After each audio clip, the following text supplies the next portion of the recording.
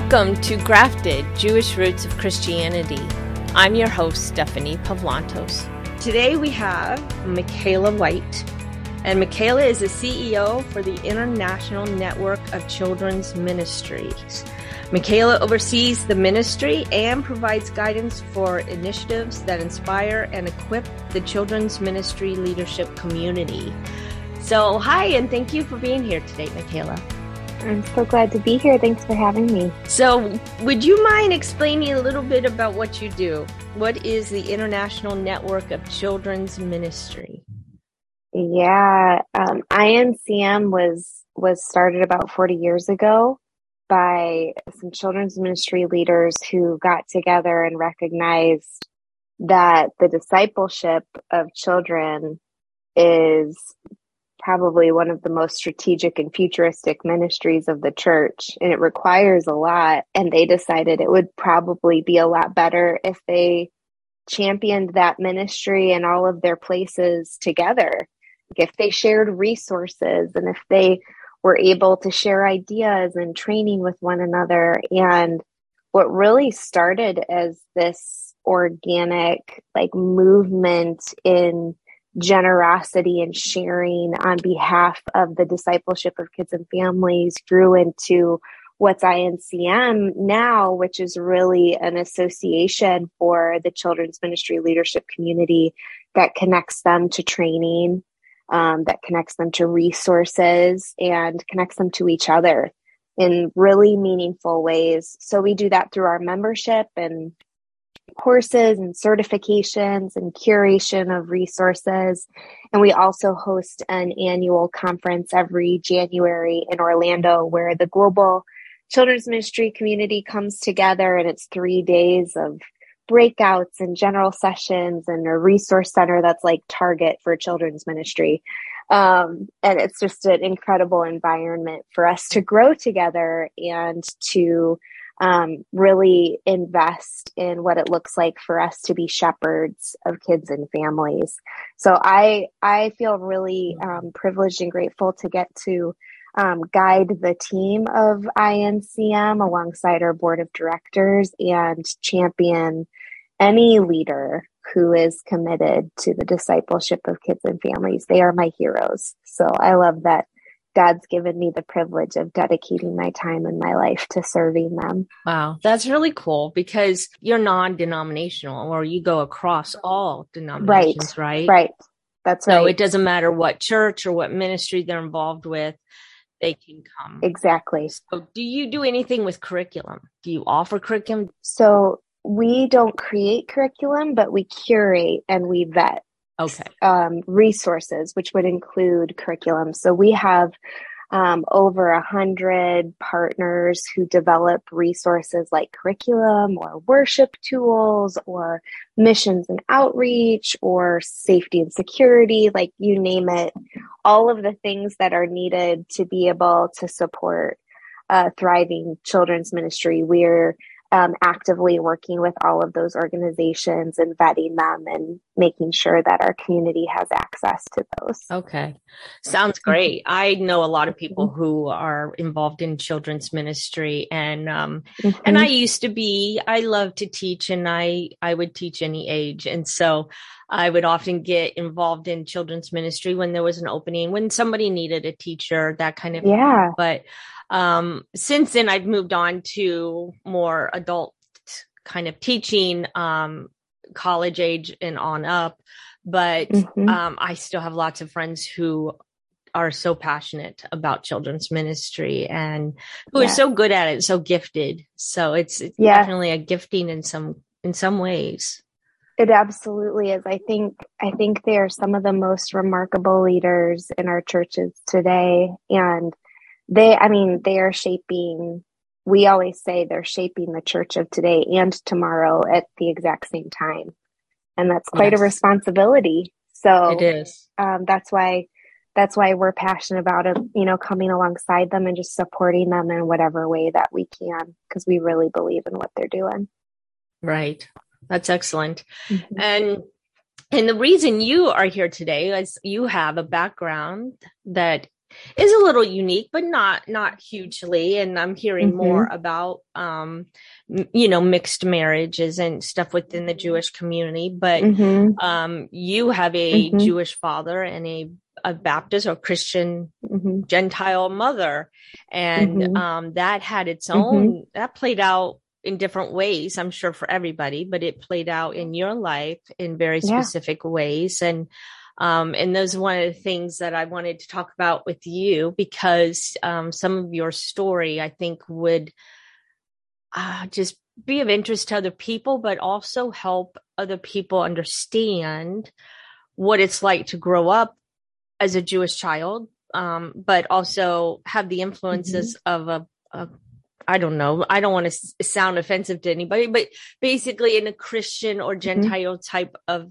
home as well, and how all that played out in your life. So maybe you can talk about that a little bit. Well, I think one of the things that when I look back on, growing up in our home, I feel really thankful because my dad came to know Yeshua as the Messiah when he was in his 20s, and he had to really navigate a lot of the challenges of what that meant for him in relationship to his family and his community, but also as this brand new believer in Yeshua. And there's a lot of challenging things about that for a young Jewish man.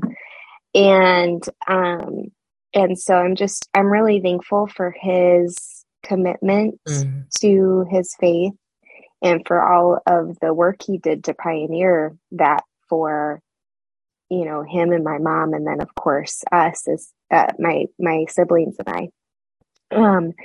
But yeah, he met my mom, and they met on a blind date, and she thought he was great. He thought she was really, really cute. But at the time, he was not a believer, and she grew up in a Baptist home in Colorado with parents who taught her to love the Jewish people and to have a great respect for the Jewish roots of her faith. And so she really had, admiration for my father, but expressed to him that, we're just going to be really good friends. And, and my dad's best friend growing up, who was also Jewish, invited him to dinner one night. Yeah. What my dad didn't know is my mom was actively praying for God to bring another person into his life to tell him about Yeshua, so that he was hearing echoes about that. So he sat down, with his friend, and his friend expressed to him, that he had found the Messiah, and really challenged my dad to prove him wrong. And my dad, spent time with the Bible, with the fullness of the scriptures, with the Old Testament and New Testament together, and fell on his knees and confessed that Yeshua was in fact the Messiah. Long story short, he and my mom eventually got married.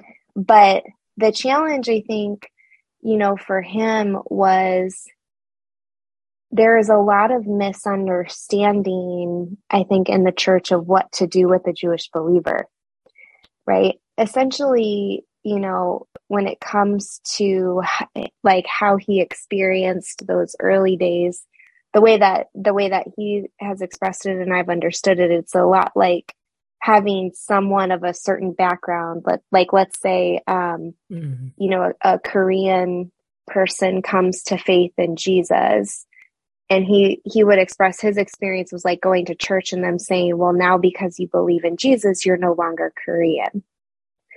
And we know that doesn't work. That's not true, right? And so his experience was, now that you believe in Jesus, you're no longer Jewish. And on both sides. Right. On both sides. Yeah. So his family was really challenged by his decision, obviously.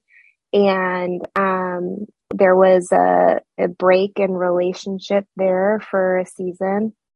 Him marrying my mom was a big deal.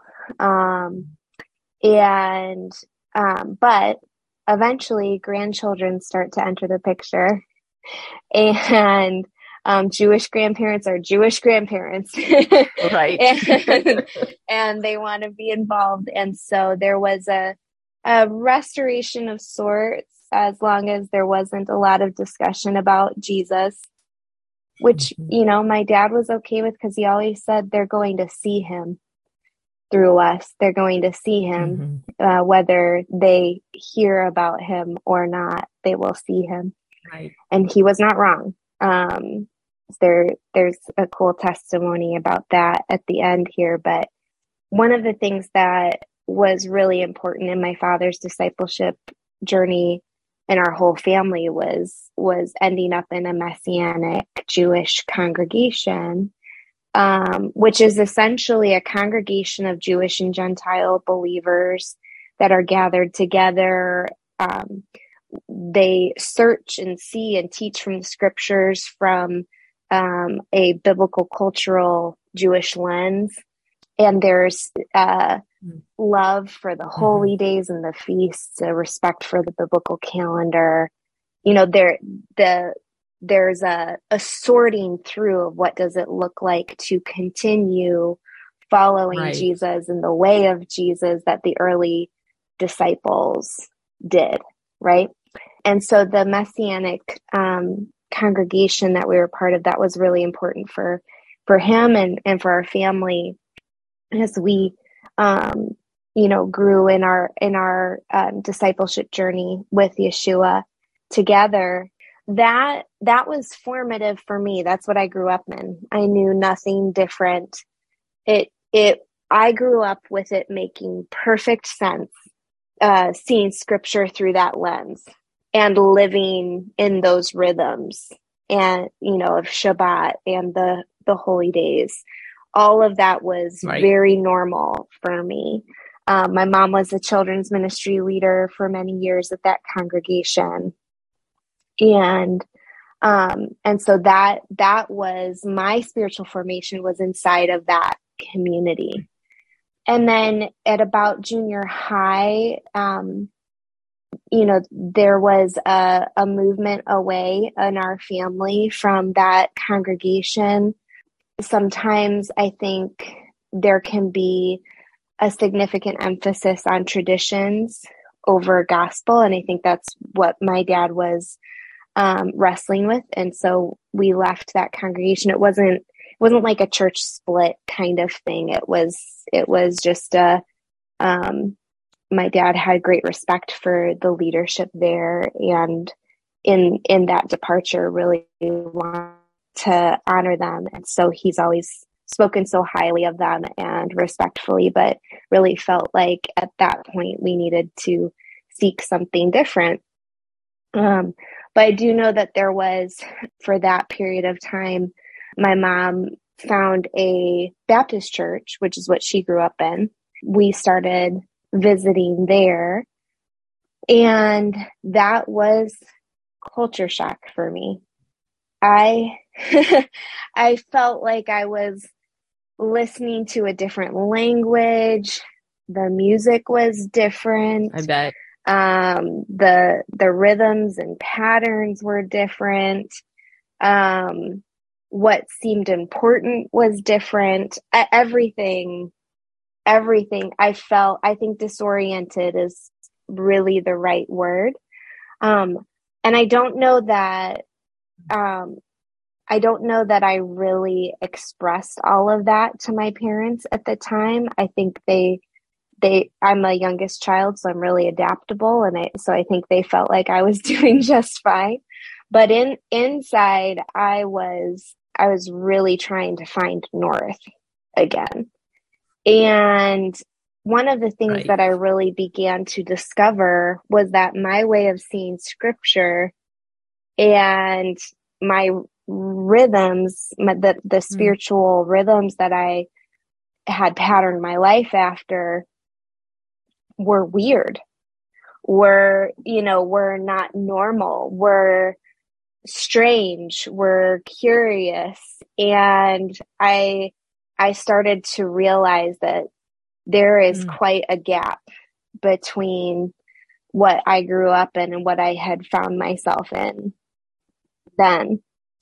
And for the sake of being able to fit into this new environment, I just started to begin this process of really hiding my Jewishness and trying to figure out what it took to survive in this new environment.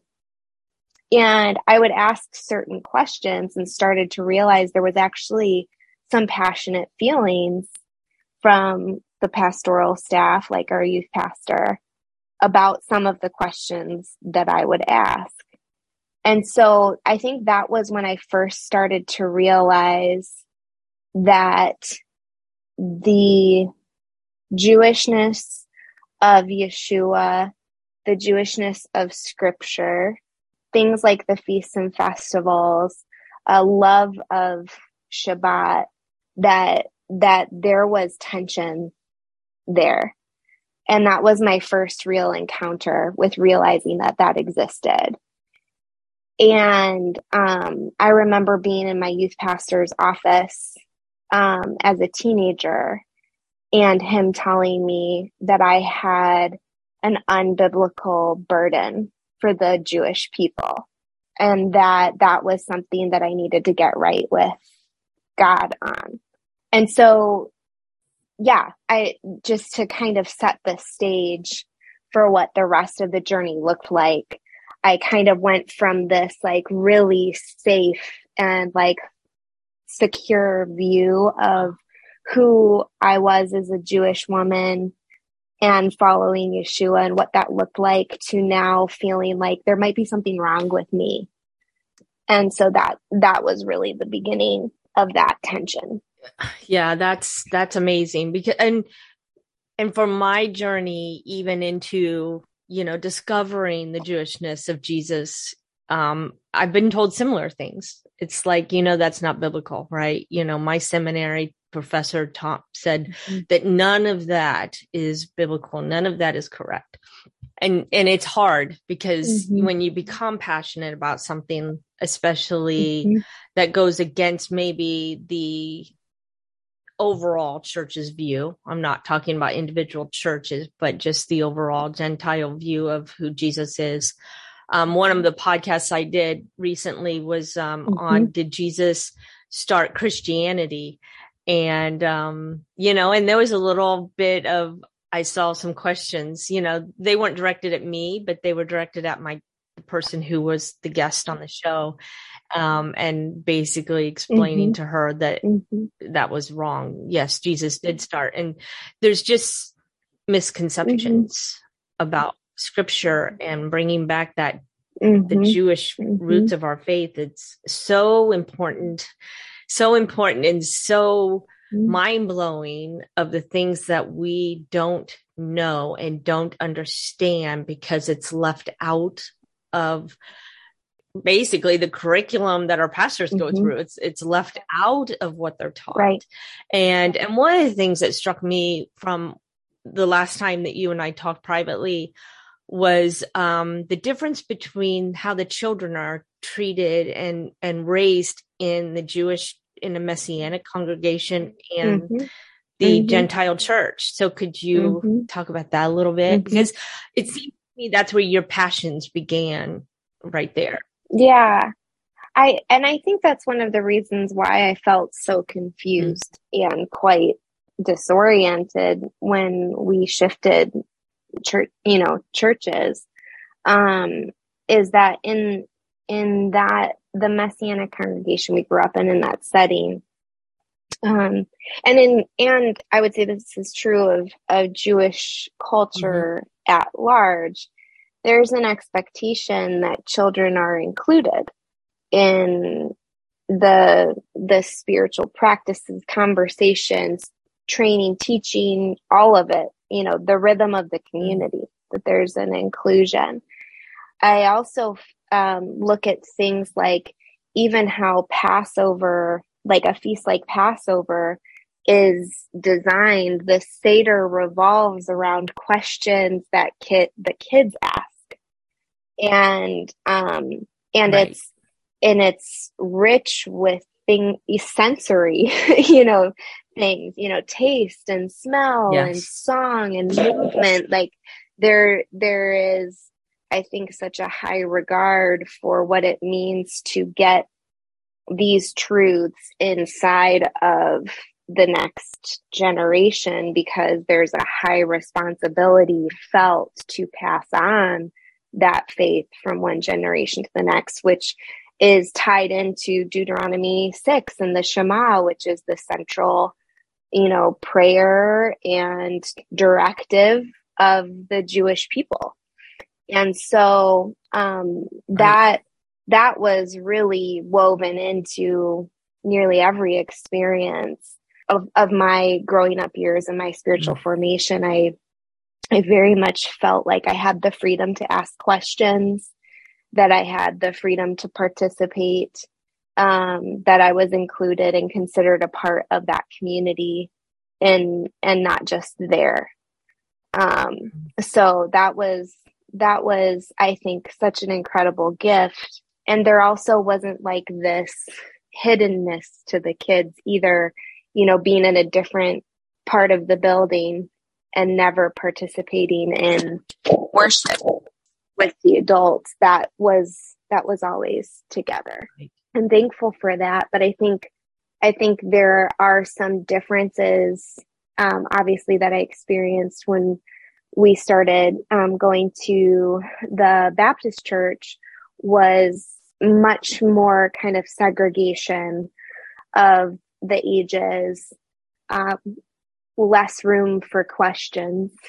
And then, yeah, the rhythms were different. And so I was learning a completely different environment of what was okay for me to say, ask, do. Mhm. How is it okay for me, to participate here? I was definitely having to discern that and just realize it was all very, very different. And I don't say that to be disparaging. I'm really just wanting to communicate what it felt like to navigate those differences. And going from being a teenager trying to fit into this new environment Mhm.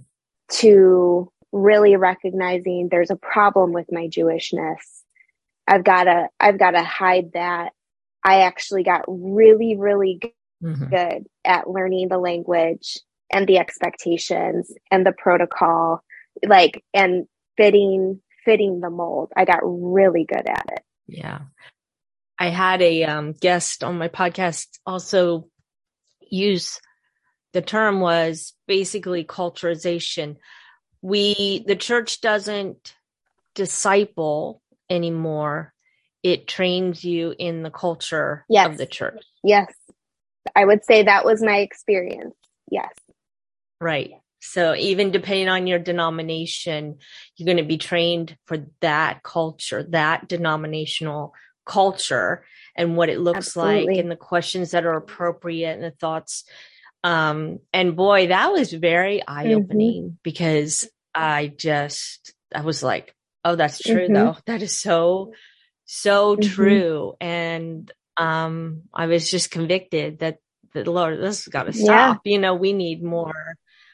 We need better training. We need to go back to the Bible and look at what discipleship looked Yeah. like in the Yeah. Bible, and do Yeah. it that way. But it's, yeah, I mean, and going back to talking about children and curriculum and being included in the service. I know that a bar mitzvah for a Jewish child, they've learned the Mm-hmm. Torah. They have memorized it. They have spent those first 12 Mm-hmm. years of their life, or 13, I Mm-hmm. guess, but learning those books of the Bible that we Mm-hmm. call, the Torah. But the I've had two women approach me about, is there a way we can write curriculum that's more Jewish based, more biblically based, in teaching our children how to memorize scripture the way that they do it in the Jewish Mm-hmm. congregations? And boy, it got me thinking, like, what does that look like? And how does that play out? And I actually started doing some research of how they Mm-hmm. do train the children to memorize Mm-hmm. scripture and to learn all that they learn in those first 12 years. Yeah, one of my favorite illustrations of that, my friend Christy McClellan talks about when she was observing a kindergarten class in Israel. The rabbis would come into that kindergarten class and put wax paper on the table and then pour a jar of honey out onto the wax paper and invite all of the little ones to come around the table and dip their little fingers in it and taste it. What does it taste like? It's sweet, it's sticky, it's delicious. And they would encourage them like, okay, try it again, and these kids have this honey, dripping, on their chins and, but they always come to this point of this is what it's like to feast on the Torah. And it's sweet and it's good and it's for you and it's to be a part of you. And I think that's like that invitation is what's important for us, as we're talking to kids about the Word of God, is to remember that for ourselves, that it is true that we're to feast on it.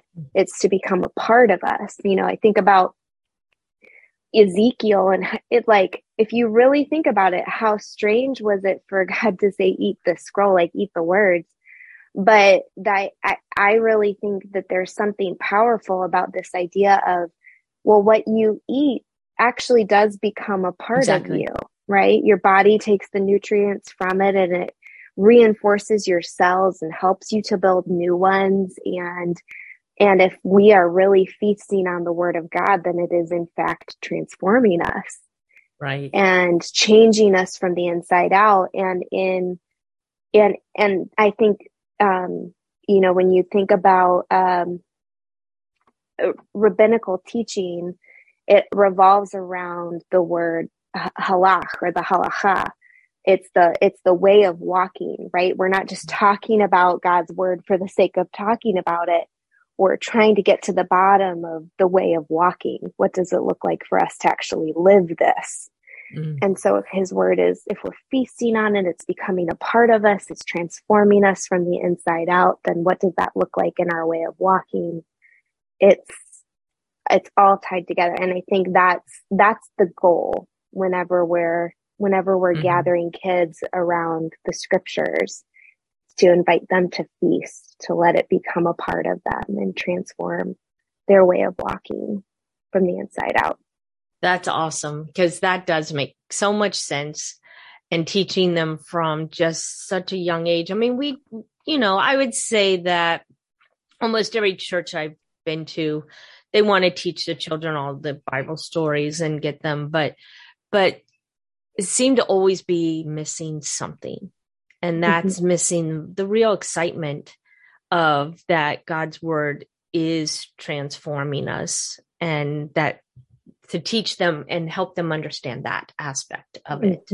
Because we grow up and we start getting less excited about scripture because, now these aren't just little Bible stories anymore. It's getting harder to understand. And, now this is a little convicting over here. And I don't like conviction, and I want just the easy stuff, but we don't understand that, the conviction is meant to change us, to transform our lives. Repentance is all part of that. And it's, and even suffering, trials, suffering, tribulations in our life are meant to change us and strengthen us. And we just don't like that. We don't like that. We just want the stuff that tickles our ears, as scripture says. And we're in a culture that's more and more prevalent. And our children, it's sad to see that there are so many kids, like once they go to college, they never return to church because it didn't meet any need that they had. Right. And so we need to work on that. I think there's the combination of what's taught and how it's taught, but also how their relationship with the community is developed. And that's something that I I look back on, and I'm so thankful that my relationship with the faith community was established so securely at the beginning, because I never felt like it was my parents' congregation. Mm-hmm. I never felt like I wasn't a part of that community, that it wasn't for me, that I had my own church, that I went to and they did their thing.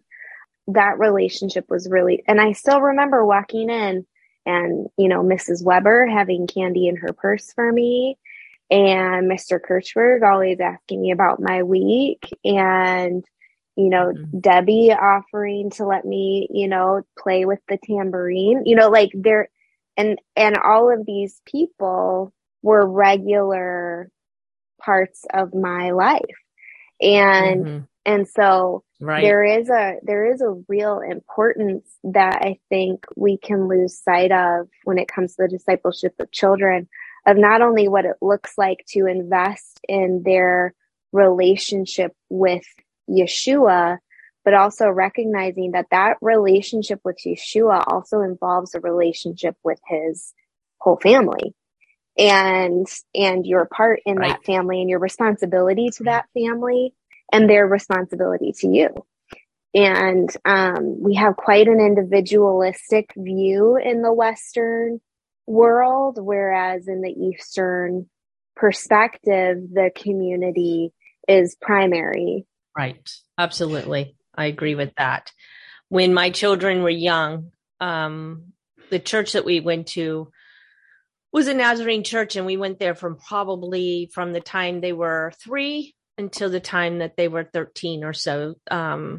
So we were there for 10 years, and it was the same thing that you described. I mean, my children would walk in, everyone would talk to them. The oldest people there, the people who had their own grandchildren, my children came to love and adore these older senior citizens, and then the other moms and the other dads. It was a family, and it still is. This church is multiple generations. You've got grandparents and grandchildren all going to the same church, and they've all been going to the same church for all their lives. And so it's very much a family. And then in their teen years, we left and went to a different church that we felt the Lord was calling us to. And my children never felt like they fit in. It's like after that point, they just didn't feel like they fit in. And they were always struggling to find their place in that church and to feel accepted. And I hate to say that, it was just in a different environment, and it was just different. And it was sad. And now that my children are all in their 20s, now they're kind of finding their own way. They're finding, where they fit in, and they're more, I guess they're not relying on my husband and I to help them find a place to fit in. They are looking, they're actively participating in that. So it's encouraging to me to see them do, but it was difficult, that change in just leaving one church. I never realized how it would affect our children. So I don't regret it in that, because there was a needed change that the Lord was directing us to. But I do regret that they didn't experience that whole family atmosphere like they had in their first 10 years of, being at the other church. But yeah, it's hard. And sometimes we don't understand, but the Lord is in control, and he will work it all out. So I think that's so true. I think there's purpose to the journey that sometimes we don't see in the middle of it. And that's true of my story. I went on to a Christian college. I had a crisis of faith there, and almost walked away from my faith entirely at that point. I couldn't reconcile what I was seeing with scripture. I couldn't reconcile what I was experiencing with what I thought was true of the Bible, and was ready to kind of throw it all throw it all out. But God doesn't let you go. Right. And I realized that, and I think this was just an important realization as a young woman trying to make sense of what she was seeing and experiencing, that the church and specifically the community that I was in, though I think they were attempting to do the best they could, that sometimes we make it all about us and what we think it is. And, you know, hypocrisy is a real thing, but I love the way that God can take us on a journey and show us more of who he is, and also help us develop more compassion for his people along the way. And I think that that's what he was doing in my life, is even though it was hurtful and painful and really challenging to see the things that I was seeing, he really gave me a commitment to his family to figure out, like, what does this need to look like? Where do I need to go? I think one of the big pieces of my story in returning to a journey with him that led towards like thriving. Stephen and I, my husband and I, we started attending a non-denominational church, you know, was really so thankful for people that we got to know there, and for, you know, the safety it kind of gave us to recover from some things. But then that church exploded, and we ended up going to a really small church. And it was there that he and I began to have these conversations about, you know, we're raising two Jewish boys. You know, at that point we had kids, and what does that mean? And then at the same time, I had a mentor of mine who was basically expressing to me, you can't really love and shepherd people if they don't know who you are. And I told her, I was like, what are you talking about? I'm genuine. I'm like, they know who I am. I'm not hiding anything. And she goes, oh, yes, you are. She said, you've gotten really good at being Hadassah, or you've gotten really good at being Esther. And I was like, and I just flat out told her, I was like, no, mm-mm. And she's like, I am telling you that until you are truly who you are, there will always be a veil between you and the people that you're serving. Because they didn't know you were Jewish. Right. And that was something that I had just decided nobody needs to know. It's not important. It's too painful. It, you know, it freaks people out, you know, like all of the things. And here she was calling me out saying, yeah, it's great. You've done such a good job at being Esther and finding your way around the palace and learning the language and keeping that part of your identity hidden, but it does not change who you are. And wow. Perhaps there's a purpose to your time in the Gentile church. You know, as she and I processed it through, there was a lot about, like, you know, I've learned their language. I've learned their culture. I've learned what's important to them. I've learned how they see things and what they prioritize. And she was really leaning into an area that I was just very happy to have be just for me. And so that really started a journey with me and God of what does it look like to actually say my name, you know, and let it be known that this is actually who I am. This is actually how I see scripture. This is actually how I was formed. These are actually the rhythms that I keep. And so little by little, I started to kind of come out of my mask, essentially, my turtle shell, and share that with people. And what I started to realize was that I had a lot of Gentile brothers and sisters that when I would share some of the things, perspectives on pieces of scripture, or what it looks like to see scripture from a Jewish lens, I would have Gentile brothers and sisters come to me and say, I always felt like there was more. I've grown up in this my whole life, but I feel like I'm starving a little bit because I think there's more. And can we talk more about this? And that was when the Lord when I feel like scales fell from my eyes a little bit, of realizing that I think there's been a little bit of a theft from my brothers and sisters from the nations. So that's all Gentile means, is from the nations, that there's been a robbing of the richness of their spiritual heritage. And that by me kind of keeping all of that to myself, that I was hoarding something that also belonged to them, and felt just an overwhelming conviction and compassion for my extended family, of recognizing that there's a hunger and there's a desire for more, and there's pieces that feel like they're not connected and pieces that feel like they're missing.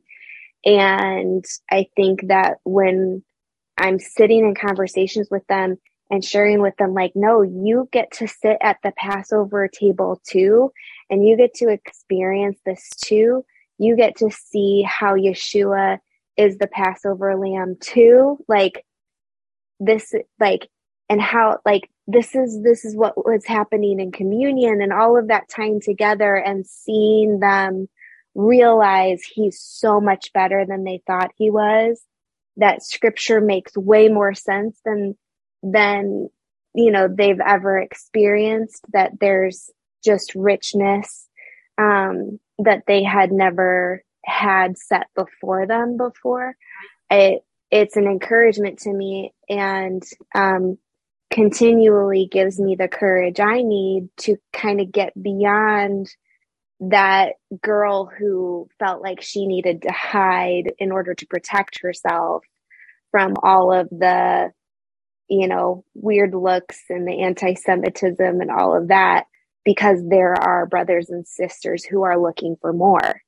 And so I really feel that God led me on that winding journey to be able to be a bridge for Jewish and Gentile believers, for there to be a restoration and a connection for the good of both sides, because we're supposed to be one. And I really want to see my Gentile brothers and sisters experience the richness that is theirs in their spiritual heritage. And so that's what motivates me to just keep pushing and keep, coming out of that turtle shell and living with them in a way that invites them to more. That's awesome. I mean, I'm so glad you said all of that, because it's what people need to hear, and what the church needs to hear. Because when I've taught some classes on the Jewishness of the Gospels, and I had one family tell me, because we just went and we just met together, the four of us, my husband and the other couple. And during it, she just said, "I'm so mad." And I'm like, "What are you mad about?" And she goes, "Why have I never been heard? Why have I never heard this? This is why hasn't anyone said anything?" Yeah, I've heard that too. I feel cheated in not have known these things about scripture, and even the gospels, and why Jesus said what he said, and Hebrew idioms, and what he really meant when he said something. Absolutely. And how his listeners knew, but it gets lost in translation for us. And then we have this long history of, this is how we've always explained this. This is how it's always been taught, and don't tread on that. Don't shake it up. And Yeah. I mean, and you have just as many people who will reject it and say, no, this is what I've always learned, and Absolutely. stay right Absolutely. there and I'm fine. And Mm-hmm. that's okay too. I mean, I don't push anybody. I don't push anything. I understand and learn on Yeah. anybody, but those who, like you, who want to know it and who come to me regularly and ask Mm-hmm. questions, it's like, oh yeah, I'll tell you whatever I know. And if I don't know it, I'm going to go Yes. look for the Yes. answer or find it somewhere. Yeah. Because I think there is a hunger for the Mm-hmm. real truth and not just tradition of another Yes. kind. It's a Yeah. tradition of another country, another people, but it's truth that we've not experienced in our Right. lives. Right. And I think it's important. And I hate to even cut this off, but we're getting near the end, and I don't want to keep you any longer. But this has been awesome, and it's just you have such a great way of explaining things, and I appreciate that. And so maybe we can talk. You're expecting a baby anytime soon, and Yes. sometime after this new little boy comes, we can have another conversation about Absolutely. some deeper things with Feast and all of would love those. to. So I'm excited to talk to you again, and I enjoyed this with you so much. So thank you. Yeah, thank you for having me. Thank you for listening to Grafted Jewish Roots of Christianity. You can find me at www.graftedjewishroots.com. You can also find me on Twitter at GraftedJewishRT. I appreciate you being with me, and I'll see you next time.